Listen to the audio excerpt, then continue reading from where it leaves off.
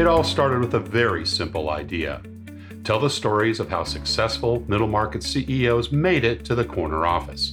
I'm Brant Handley, founder and managing director of Resource Options International, or ROI. We're the USA's premier executive search firm focused exclusively on empowering middle market companies to attract, hire, and retain A players while transforming top executives' careers and lives. ROI's Into the Corner office is dedicated to discovering how middle market CEOs advance their career, and we're making these remarkable and sometimes quite unbelievable stories available to you for the very first time. Listen and learn about the challenges they've overcome, the interesting people they've met along the way, and the lessons learned that steered these executives' unique journey into a middle market corner office of their own. I know you enjoy these CEO stories as much as I've enjoyed recording them. So thank you for listening today. And if you like what you've heard, rate us on iTunes or wherever you get your podcasts. I'm looking forward to you joining me on the next great middle market CEO adventure into the corner office.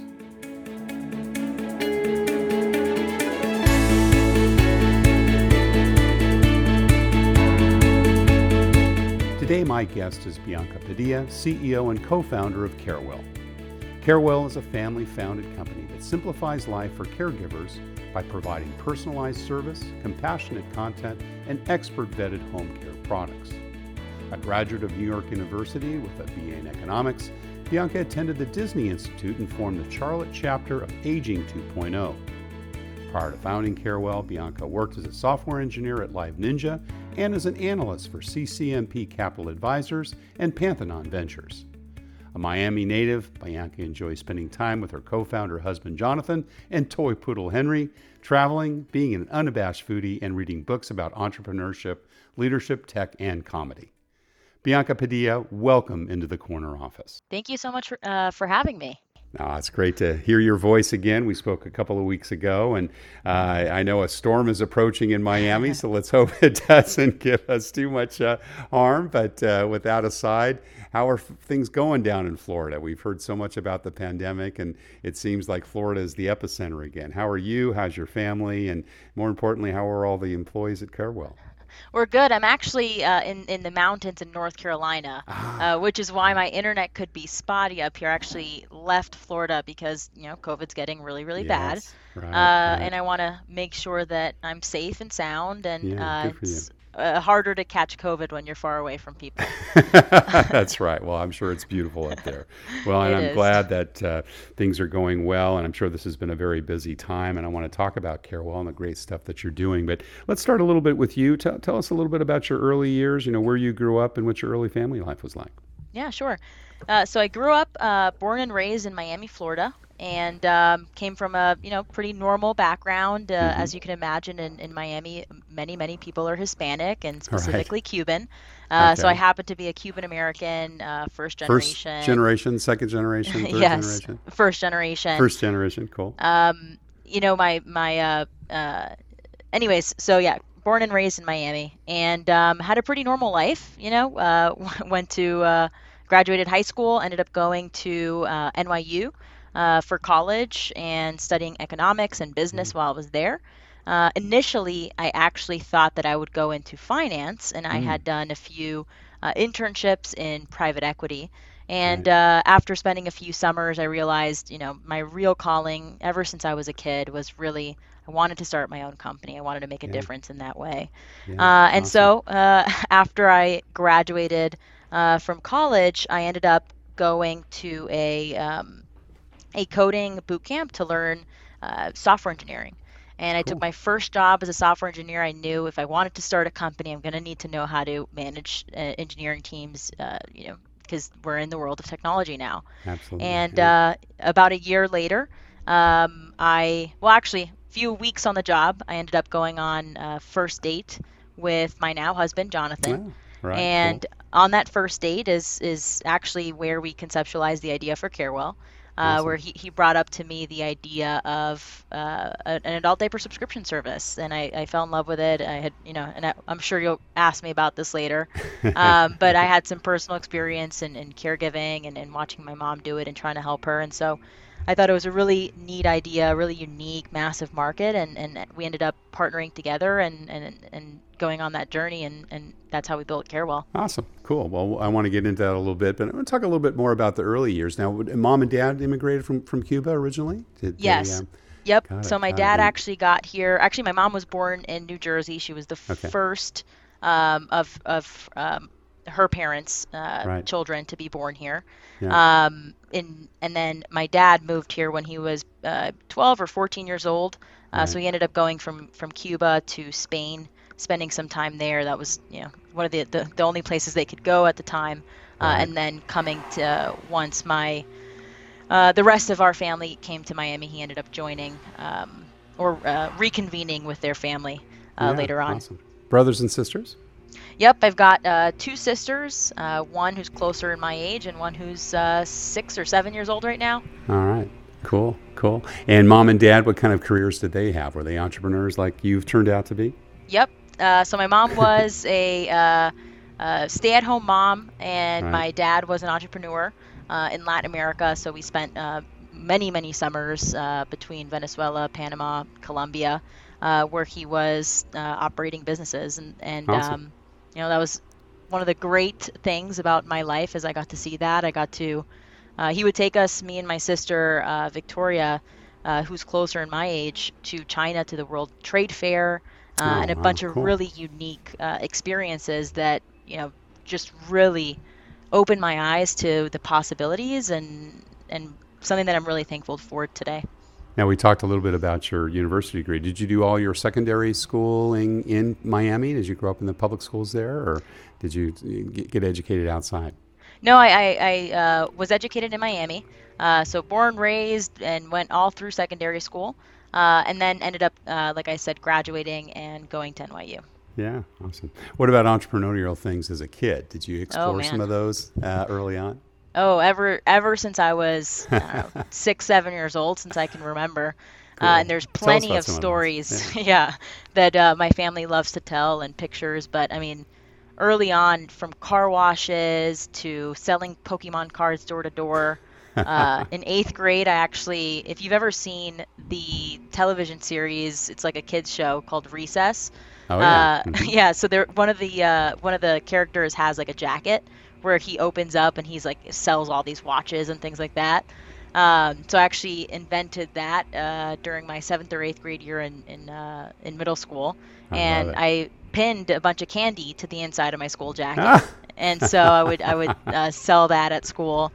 And then in high school, I ended up doing a few kind of entrepreneurial things through some prom parties and things like that. So it was just really fun, and definitely realized after that I did not want to go into event planning, incredibly stressful, and you don't get to really enjoy the night. But allowed me to help save some money because I always knew I wanted to start my own company at one point or Yeah. another. So did you Uh, save? Did you set that aside, or were there oh things that yeah. you explored with it? Yeah, no, I've always been a huge saver. Yeah. The joke in my family is that they'd take me to Toys R Us and I wouldn't pick anything. I was not the type of kid who liked to spend money. I Right. always just would say like, "Oh, can I just have the cash?" Right. Which is weird because what was I doing with it? I don't know, but I just always wanted to have it just so that I can use it always for a future business or a company. Sure, sure. Well, how Um, did you make your decision about what college to go to? Because I think you obviously, as you mentioned earlier, you came up to New York, and that was a big shift, obviously yeah. geographically. What drew you up here? Um, Gosh. So NYU is my first choice. I applied early Hmm. action, Yeah. which is basically like a non-binding decision. You find out, prior to having to apply to any other school, whether you got in or not. Right. And so that was really nice because then, I got in, I saved a bunch of money on application fees, and pretty much, set the path. But there was a few things that attracted me to NYU. One, the alumni. There were Hmm.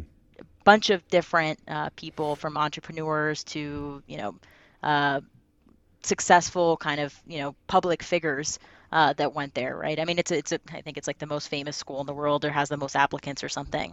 Right. So obviously it's well known. But two, they had these few programs that I thought were really unique. They had, this theater school. They had a Mm, really great business school. They have this school called Gallatin, which you can create your own major. And so, given kind of the nature of who I am, I always wanted to have as much flexibility, as much options to explore and see, what I would like. right, right, I knew that I didn't necessarily have to go to school for business to go into and run a business, right. that it would be helpful. I learned that just, being around my dad and being around other people who run businesses, many of them, it's a type of job that you learn on the job. Sure, sure. So I ended up going very traditionally, either way, all these options, and of course I ended up choosing economics because Right, the right. first few courses, I mean, I just fell in love. I didn't Yeah. even know what economics was. I'd never taken a class. Um, and so, yeah, I took, I think it was like macroeconomics 101. I loved the professor, and I just love the concepts behind economics, and Cool. ended up choosing that. And I minored in business because I knew I wanted to take some formal kind of accounting and finance classes that I knew would be beneficial. And Yeah. kind of my dad always was very big proponent of understanding your three financial statements and how they work and making Right, sure you right. can audit them yourself. So that was kind of the path there.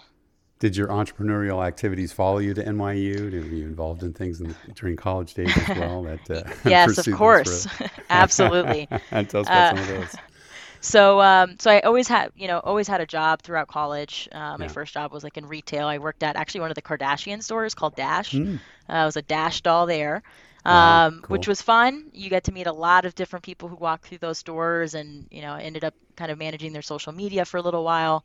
Right. And then after that, I ended up starting, I guess, my first startup company in college, Oh, just the summer after. And I met a really great friend of mine now and mentor, but he was my first boss. His name's Jeremy.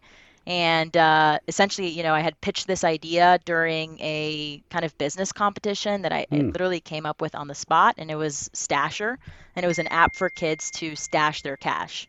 And since I was a kid who loved, saving and making money, I figured, well, it kind of sucks that I never really had access to a bank account. I never really, could check how much money I had. It was just, in this faraway place that I never really knew about. Right. And I had my godson at the time who was maybe 7 or 8. And, every time I sent him money, I was like, well, I really hope it's going to his bank account. Who knows what he's spending it on or what he's doing. Right. And that's kind of how I conceptualized that idea and ended Yeah. up, like my friend Jeremy ended up being the first investor So it was and kind of a and savings plan co-founder. for others. Is that kind of how it worked? Yeah, it Or was so yeah. you would have chores. So it was like a bank account for kids, but you'd have Right. chores that would be tied to like incentives, right? Whether it's $1, $2, or TV time and things like that. So you can incentivize your kids to work hard and be rewarded for it. Right. And then it was really, tailored to the kids, so it looked fun. It had like a ninja bear and a bunch of stuff, so that the kids actually wanted to use it. Ended up failing. Within a year or two, primarily because we just didn't know how to manage the engineering team. Interesting. Huh. And so Did you that's, outsource that, or what was your? yeah, Who we were the engineers? outsourced it and we didn't Hmm. understand anything about the development process or, how Right. to QA or anything like that. Right. And so we ran into a bunch of issues and, ultimately I decided, listen, if I want to start a company, I really have to learn engineering. I've got Yeah. to learn how the technology works so I can at least manage and understand what is going on. Right. And Right. so when I graduated, rather than taking a job in finance, I went and I took a software engineering course. Ah, okay. Got And it. that's how I got my first job as a software engineer. Awesome. Awesome. And who was that with? So that was with the company Live Ninja. They were Okay. purchased a few years back by another company. And it was like the quintessential Miami startup. We used to Yeah. have like Waffle Wednesdays at the office where the startup community, would kind of come every Wednesday. And it was really an awesome experience and loved the guys who ran and sold that business. And they're still in Miami and major part of the Miami tech scene. Right. Right. Cool. And did you manage people in that position as well, or did that come a little bit later in your career as it developed? Yeah, no, I mean, I was, I was a junior engineer, so I did Right. not manage anybody. that leadership component, that management component definitely came at Carewell. Got it. So during the year you were there, is that when you met Jonathan, your husband, the Yep. co-founder? So I think Okay. 3, 4 weeks on the job, Yeah. he asked me out on a date through a Facebook Messenger text, I guess. So he wasn't Bef- at Live Ninja as well. he He was was not at elsewhere. Live Ninja, Okay. no. Got it. Got it. He knew some of the people who worked there because Miami's a small kind of community, Sure. Sure. and we hit it off. Yeah. Well, tell us a little bit about kind of how the concept came up, because obviously it's a little bit different than, what you had done, in your early work experience and some of the entrepreneurial things. Did you always kind of have a soft spot for helping and caring for people? Was that kind of how you got into it? Did you see a need? Give us a little bit of the impetus around Carewell. Yeah, absolutely. So it really started the idea for it, or the need, I guess, I had recognized when I moved back home from college, and my grandmother had surgery and was in a kind of rehabilitation center, and Right. then we had to bring her home. And Mm. so when we brought her home, it was really challenging. I mean, it was up to my mom, who had recently gone back to work, and who was still caring for my younger sister who was in high school, and it was causing major strain having to care for someone, having to Yeah. figure out what products they needed, making sure she got the right nutrition and was taking all the medicines. Mm. So obviously, I saw this, and I offered to help. And so immediately, I went online as a millennial and looked for resources and looked for which products we should be buying, and I was just completely shocked that Mm. there was nothing for family caregivers. And I'd mentioned earlier I'd worked in private equity, and I spent some time on a healthcare team, and I Right. knew, that the 65 plus demographic was, getting bigger and bigger every day. I think it's Right. 10,000 new 65 plus year olds enter into that age range every single day. Right. And so I was, shocked that there wasn't anything Mm. like a baby center or guides or blogs like there is for newborns for Right. the aging population, right? Because there's going to be more 65-year-olds plus or seniors than there are under the age of 18. That's right. Yeah. So that's kind of what the idea for it. And then when John mentioned on our first date that he came up with this idea and won a hackathon over it Mm. for an adult diaper subscription service, I thought, oh my gosh, that's brilliant because I'm going through that right now. I Yeah. understand the pain. I understand, how many questions there are, and just how overwhelming and stressful it can be. And I think that there really is a need here. It's a massive market. Um, can we do this together? Is it a And product need? Is it an information need? Because I mean, these products have been around for a while. Was it yeah, just a question of making sure that the caregivers had the information? Tell us a little bit about that. Yeah, it's I always say it's similar to kind of like a Chewy.com, but even more of a high touch personalized approach. Got it. So the products exist, but if you go, you've never heard about these home healthcare products, likely, Right. right? Right. You're new to Very caregiving. specialized, probably in different parts of the store, or Yep. specialty stores, I would And imagine, they're for the most specialty part. stores. Exactly. Yeah. That's what I Yeah. was Yeah. going to say next. You, Yeah. you just can't go into, your local pharmacy. They Right. don't have that selection. Yeah. So, you're kind of forced to go to these, one-off specialty stores that are inconvenient and they're very expensive, or you go online and, Right. online, there's no one to help you. Yeah. There's no one to ask questions to. There's no one to guide you. And that was the need and my need that I had when I was, searching Right. online. Yeah. And Yeah. what was shocking to me was that there was no player yet. There was a Hmm. lot of these kind of niche, lower quality kind of experience. There were, 20, 30-year-old businesses that had thrown up a website. There was really no focus around the customer experience and personalized service and support.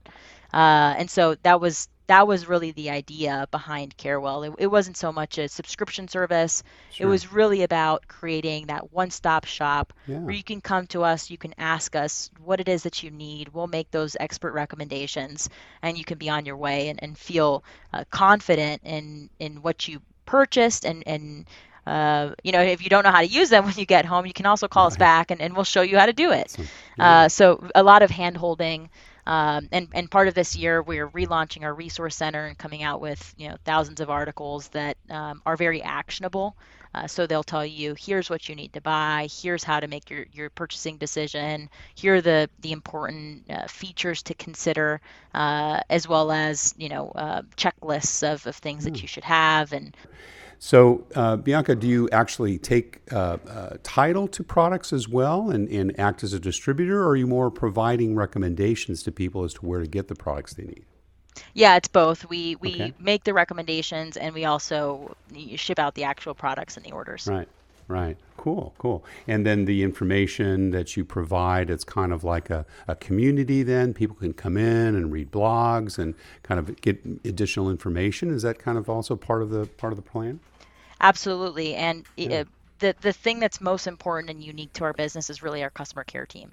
So we've Right. got this team of trained experts who go through 3 weeks of empathy and product training, Oh, wow. and they're the ones who actually 20% of our revenue comes in over the phone, and that is just Wow. completely um, different to any e-commerce company where Sure. less than 1% of orders come in via the phone, and Yeah. that's really because people need that guidance and they want to feel that support and that they're Right. doing the right thing, right? Because you're caring for somebody who you love so much, you want to make sure you're making the right Yeah. decision. Yeah. Um, Awesome. and we're also able to save them a lot of time, right? Sometimes if you don't have the time to go online and try to figure this out yourself, it's really nice to be able to pick up the phone and say, hey, this is the issue I'm having. Please Right. make a recommendation to me. Yeah. And so Yeah. people, they take that option very often, as you can tell with that 20% of revenue. Sure. And it's all remote. Is it Zoom connection as well? Is it audio, combination of both? How can people connect with CareWell? Yeah, it's phone and it's SMS and email, Right. Okay. Cool. and Facebook Messenger as well. Yeah. Yeah. Great. And how many customer service reps, or what do you call your staff, the folks out in the field helping all these great people? It's our customer care team, Customer and care we team. have Yeah. about 30 or 35 now. That number is growing every Awesome. week. Yeah. Fantastic. And U.S. only for the moment, or do you also do some international support?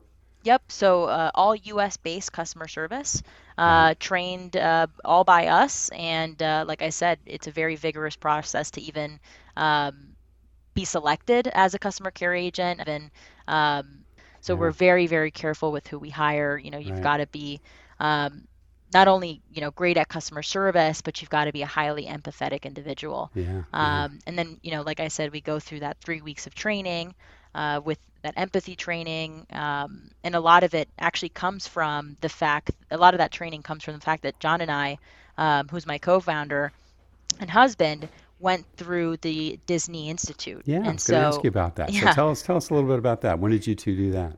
so we did that, God, maybe 2017 or 18, Okay.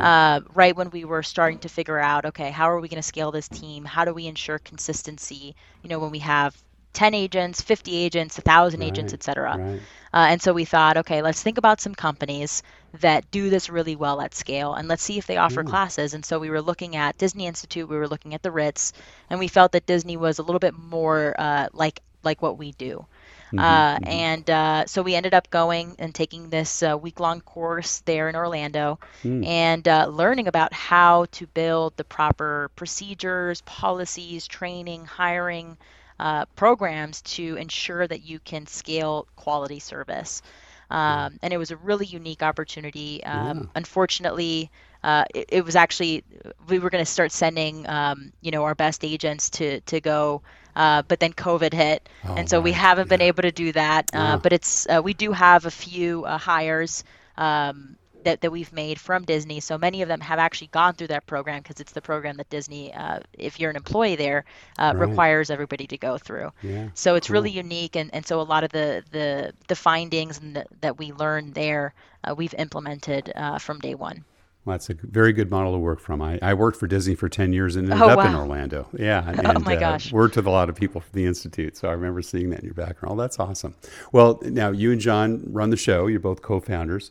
How do you kind of divide and conquer? There's a lot of other folks that are husband and wife teams that are perhaps listening and saying, yeah, okay, so what are some of the issues that you guys face and how do you resolve them? But let's start first with kind of the responsibilities. How do you guys divide and conquer on the job? Sure. So I'm more of like the growth person, right? So I'm Okay. thinking all the time about product, marketing, merchandising, and engineering.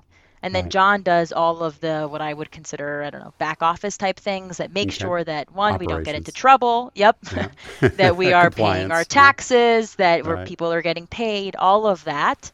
That makes sure the engine is going and we don't run into any problems. That's what he takes care of. Yeah. So Cool. it's, a lot of times it's like we don't talk to each other all day because we manage Right. completely separate teams.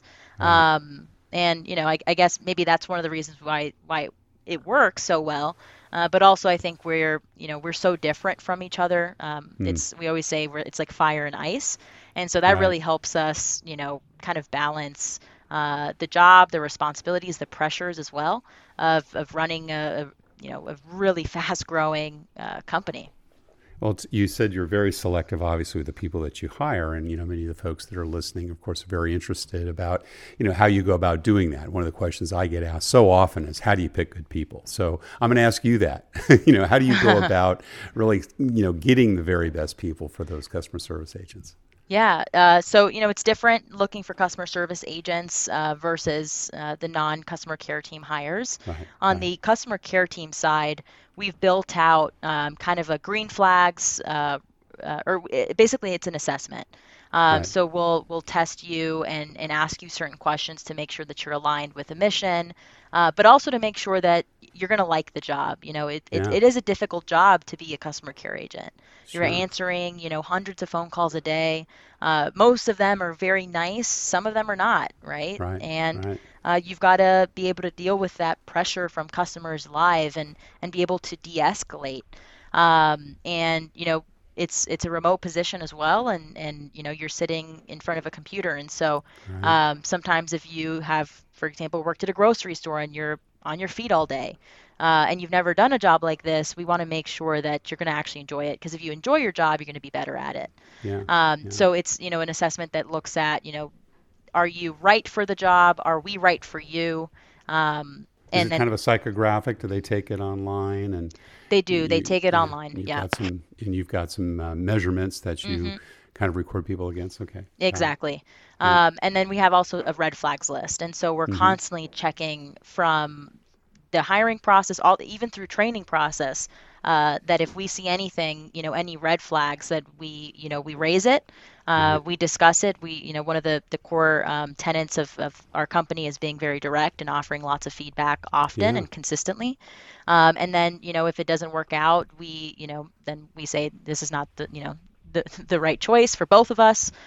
Here's why, and always, And do they do that on the job, or is that actually part of the interview process? it's part of the interview Yeah. process all the way through training.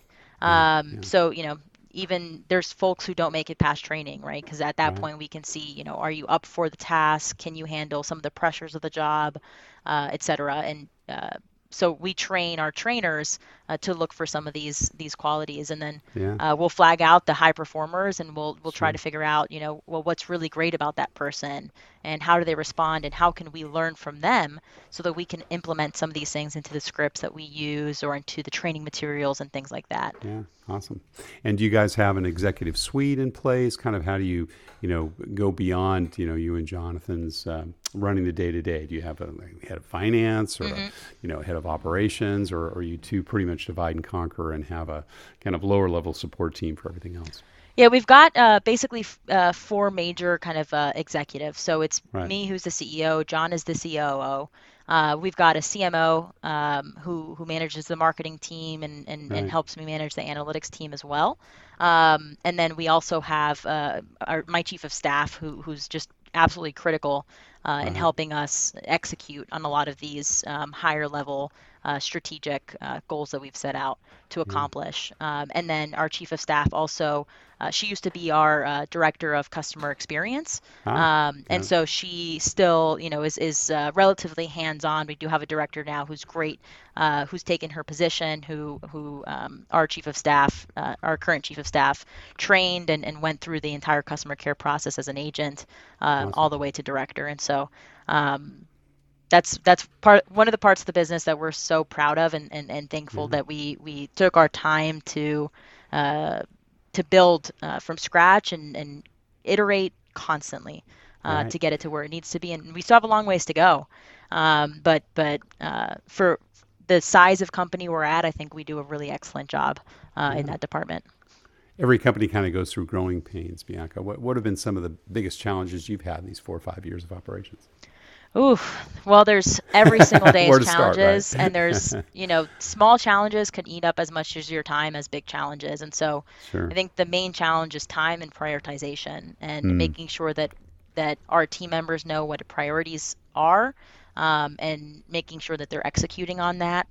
Um, Two, hiring the right team members yeah. is difficult in an environment like this, right? Where I mean, we're setting out, first of all, to do something that no one else has done before, right? No one Right. has created an e-commerce high touch experience Mm, that is dedicated to serving and supporting family caregivers at home. yeah. Yeah. So that's one, right? It's like we're trying to figure that out. But Yeah. two, we're trying to grow, in what normal companies grow 20 to 40 years in 6 or 7, Wow. right? So it's a lot more pressure. We have to be very focused on metrics and tracking everything to make sure that Mm, we are able to meet the goals that we've set out to meet. And that environment is difficult. It's like being in a pressure cooker because right. you've got to be, again, tackling the small things and also focused on the big things. And you've got to do it really, really quickly. And if you mess up, you got to fix it and move on really quickly. Right. So it Right. doesn't give you a lot of time to decompress. And so, one of the challenges is making sure that we try to explain to people, what it is that we're here for in the job description, the KPIs that we're looking for, the type of growth that we're looking to meet, so that they come in and they know what to expect. Right. And Right. then two, how do you keep a positive attitude when you're doing something just so challenging, and how Yeah. do you keep team morale up? And so I think we've done a great job at doing this and setting our care values right up front and establishing KPIs and baselines and making sure that people know if they're doing a good job or a bad job and Right. being direct on how to help them grow. Um, and so there's plenty of challenges. I think that the biggest two have been, people Right. and prioritization. How about leadership? Have you seen shifts already in your leadership style over these last 4 or 5 years Oh, since? absolutely, Yeah. absolutely. Tell us about some of those. So I think I mentioned already, you know, really transitioning to everything being metrics based. I think Right. it gives a Right. lot more clarity to what you should be focused on every day, and we have this concept where everybody is reporting on a daily basis their metrics publicly, Mm, wow. right? Do you And have a what that helps. dashboard that you and We Jonathan have, manage, or? yeah, some of it is automated, and our Right. analytics team started about 3 months ago, and they've done an excellent job. Mm, Basically whipping the data into shape because that's a challenge in itself, right. but also making it user friendly and creating these dashboards. So some of it is automated, and some of it our team members still have to go in and manually pull on a daily basis. Sure. And so everybody reports their metrics on a daily basis and tracks where we are and Mm, tries to figure out, if we're behind or if we're ahead, well, why? And explain that to the team so we can provide context, or we can mm, make suggestions on how we can work better together. And so trying to be really collaborative because it's a team effort. Merchandising can't be successful without marketing. Marketing right. can't be successful without CX. CX can't be successful without HR. And trying to bring a lot of clarity to the job. Well, you're still fairly small, 35, 45 total employees today. Oh, we have like 75, maybe 75. 80. Okay. Yep. Yeah. We've been Yeah. growing a lot, I think, since I last spoke to you. Yeah, I can imagine. And do you have town halls? Do you bring people together? How do you kind of disseminate culture and information? Yeah, it's a great question. So before we would have basically, I believe it was quarterly or monthly all hands. Right. But when we went remote and the team got bigger and bigger, and not everyone was able to go to every meeting Of course. or Yeah. be part of every decision, we decided to do all hands on a weekly basis so that everyone was Oh, caught up. And then we just pulled that back to on a bi-weekly basis. right. And so that's helped kind of, set timelines and communicate, well, here's the roadmap for HR and here's the roadmap for, engineering. And Right. let's make sure that we're all aware of what's happening so that we can coordinate efforts, so that we can ask the right questions and we can know who to go for information. Yeah. So that's been really helpful. And, apart from that, it's we've got management guidelines that we've created. So everyone in the company has one-on-ones with their direct reports on a weekly basis, and everyone's responsible for tracking their own success and owning that, right? You're responsible for tracking your own metrics. You're responsible for your one-on-ones, um, and that's kind of how we run our business. Right. And, culture is so important. And of course, it does pretty much flow from the CEOs. Hey, tell us a little bit about, how would you describe the Carewell culture and, what's the wow about the company that attracts and keeps people there? Yeah, so the first thing is, everybody who joins our company is has to be mission aligned, Hmm. which is an Yeah. easy thing, I think, for us, right? Because Right. we're helping caregivers, and I think 75% of Americans are going to be caregivers at one point in their lives. Hmm. So everyone knows a caregiver, or you've been a caregiver, Right. and you have personal experience with it, right? And so it's very mission aligned, very mission oriented. Two, it's very positive. We're always, praising each other. We've got a Hmm. kudos channel. We try to make it, again, it's difficult what we're trying to accomplish, and the lighter that we can make it and the more positive we can make it, I think the nicer of a time you'll have Right. trying to accomplish something really hard. Yeah. And three, I think we're very collaborative. Like I mentioned, you can't work in a silo and be successful. Right. And there's so many good ideas from everybody at every Right. level of the company. And we try to keep it, very open. And sometimes, we'll throw out dumb ideas on purpose just to get people comfortable. Because Right. that's really where creativity comes from, right? It's through Sure. comfort, and it's through Yeah. bad ideas that become great ones. Right. And so, I think if I were to sum it up, that's what it would be. What are some of the key characteristics that you look for in that recruiting process? I mean, I know you've talked a little bit about how you go about doing it. You've got the online training and so forth. But if you kind of just synthesized it down to the two or three things that really make a difference, particularly with the folks that are on the customer care team, what would those things be? Yeah, so mission alignment, why Carewell? What are the Yeah. other jobs that you're looking for to see, are they aligned similarly to what we do and to our service Right. Or kind are of they just looking for ethos? another job? Yeah. Exactly, Right. right? Right. Two, do you have attention to detail, right? Are you trying to Mm. understand the broader context as to what's happening, within a situation? And then three, how would you handle situation, and just putting them in situationals, and trying to get, their honest feedback and what they would do. Um, and that's kind of the best we could do. And again, we go through that assessment.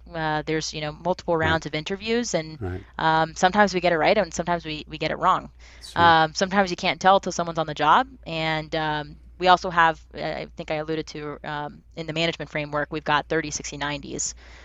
So, on the 30th day, we'll the manager meets with the individual or the new hire on the 60th and on the 90th day to provide that constant and consistent feedback. Right. Right. And then typically, we'll know if somebody's, a hit or a miss within the first 60 days. Pretty quick. Yeah. Yeah. Yeah. Now, are you doing a lot of the interviewing still? Do you get involved in that, or is that more kind of down the line of authority, so to speak? Yeah, it depends. So on CX, I'm not involved at all anymore. Right. I haven't been for quite a while, Yeah. since Jonathan, my co-founder, who's the COO, manages that side. So he was involved and hired the first, I don't know, 10 or 20 agents. Right. And then now we've got an HR team, and they go through a lot of the screenings and the processes, and then they'll tie in the customer care team manager as well as the director and the trainer, to make sure that they're all aligned, that this person would be a successful candidate. So it's a very hands-off process, Sure. but again, they're following a lot of the processes and the procedures that we set up by doing it ourselves. But you do So get involved from time to time, maybe I'm certainly in a direct report or maybe one or two oh, levels down. absolutely, yeah, yeah. What, So what, I still have what do you zero? communication What with. do you, yeah? What do you zero in on? What kind of questions do you ask? What gives you the most insight? Yeah, I always look for, entrepreneurialness, if Mm. that's even a word, right? So, what did you accomplish? Have you Yeah. started businesses before? Have you been interested in doing that? Right. And that gives me a lot of insight because, I'm an entrepreneur myself. A lot of the people who have been very successful here are the ones who think like that, right? Like a small business. We don't have all the resources. We don't have a massive engineering team. So a lot of times you're going to have to figure it out by finding a piece of software that can do the job of an engineer for you. Or, you're just going to have to write up a job description yourself because we don't have an entire HR department to be, creating those things. And so seeing, how down and dirty somebody can get, as well as, exactly. Cool. And so, level of ownership is very important. The mission alignment, like I mentioned, that's across the board for everybody. And then there is this level of which, I think you asked me earlier, how has kind of your leadership or what are some of the things that you've learned? I think one of the things I've learned is that it's really important to, I don't know how else to say this other than like to vibe with the person that you're going to be working with, right? It should feel like you can be empathy, open and honest. Right? Yeah, exactly, right? And so sometimes, you don't click and that's okay, right? That's a good thing, right? That not everyone's going to click. And so we're looking for that factor of like, could you mesh well with our team? Could we work with you? Are you open to receiving feedback? How do you respond to feedback? Can you handle, high pressure situations, tracking metrics? There's some people who are drawn to that. And then there's some people who just absolutely, that's not for them. And that's great. That's just not care well. So a lot of these, discussions that we have with candidates and a lot of the green flags and red flags, we want to make sure that we are, that they are a good fit for us, but also that we're a good fit for them. And so we have, these processes across the board, not just in CX, but also across the rest of the team. Yeah. Excellent. Well, we're just about out of time, but we always ask our CEO guests one last question, Bianca, and that's what kind of career and life advice would you give to someone who maybe has their eyes on the corner office themselves coming up through an organization or like you, has some entrepreneurial tendencies and wants to run their own company someday? I mean, do it. I think a lot of it's really scary. Just do it. Try it, right? But you don't need anything to start a business. It's nice to know accounting. It's nice to know these things, but you can always ask for advice. One of the things that I think has been most surprising to me is how open people are to advising and mentoring people that they don't even know, people like me. And the best, and I always say, like, I've spent a lot of money. I've put all of my savings into this business, versus going and getting my MBA. And I can assure you that this is a much more practical, realistic, and, it's definitely more difficult. But a lot of it is having the courage and the bravery to just do it and know that at the end of it, you're going to walk away with skills that you would have otherwise never had, and experiences that, you can take away. And if it doesn't work out, you're going to have something, that you didn't have before. Exactly. Yeah. Well, Bianca Padilla, co-founder and CEO of Carewell, thank you so much for sharing your journey into the corner office. Thank you again so much for having me. Thank you for listening to Into the Corner Office with Brant Hanley. We hope you enjoyed hearing our guest CEO story as much as we did. If you want to hear more CEOs reveal their journey into the corner office, please subscribe via iTunes and tell your friends and colleagues. For more information about Brant, Resource Options International, and the mighty middle market, visit www.goforroi.com. We look forward to having you join us for our next episode.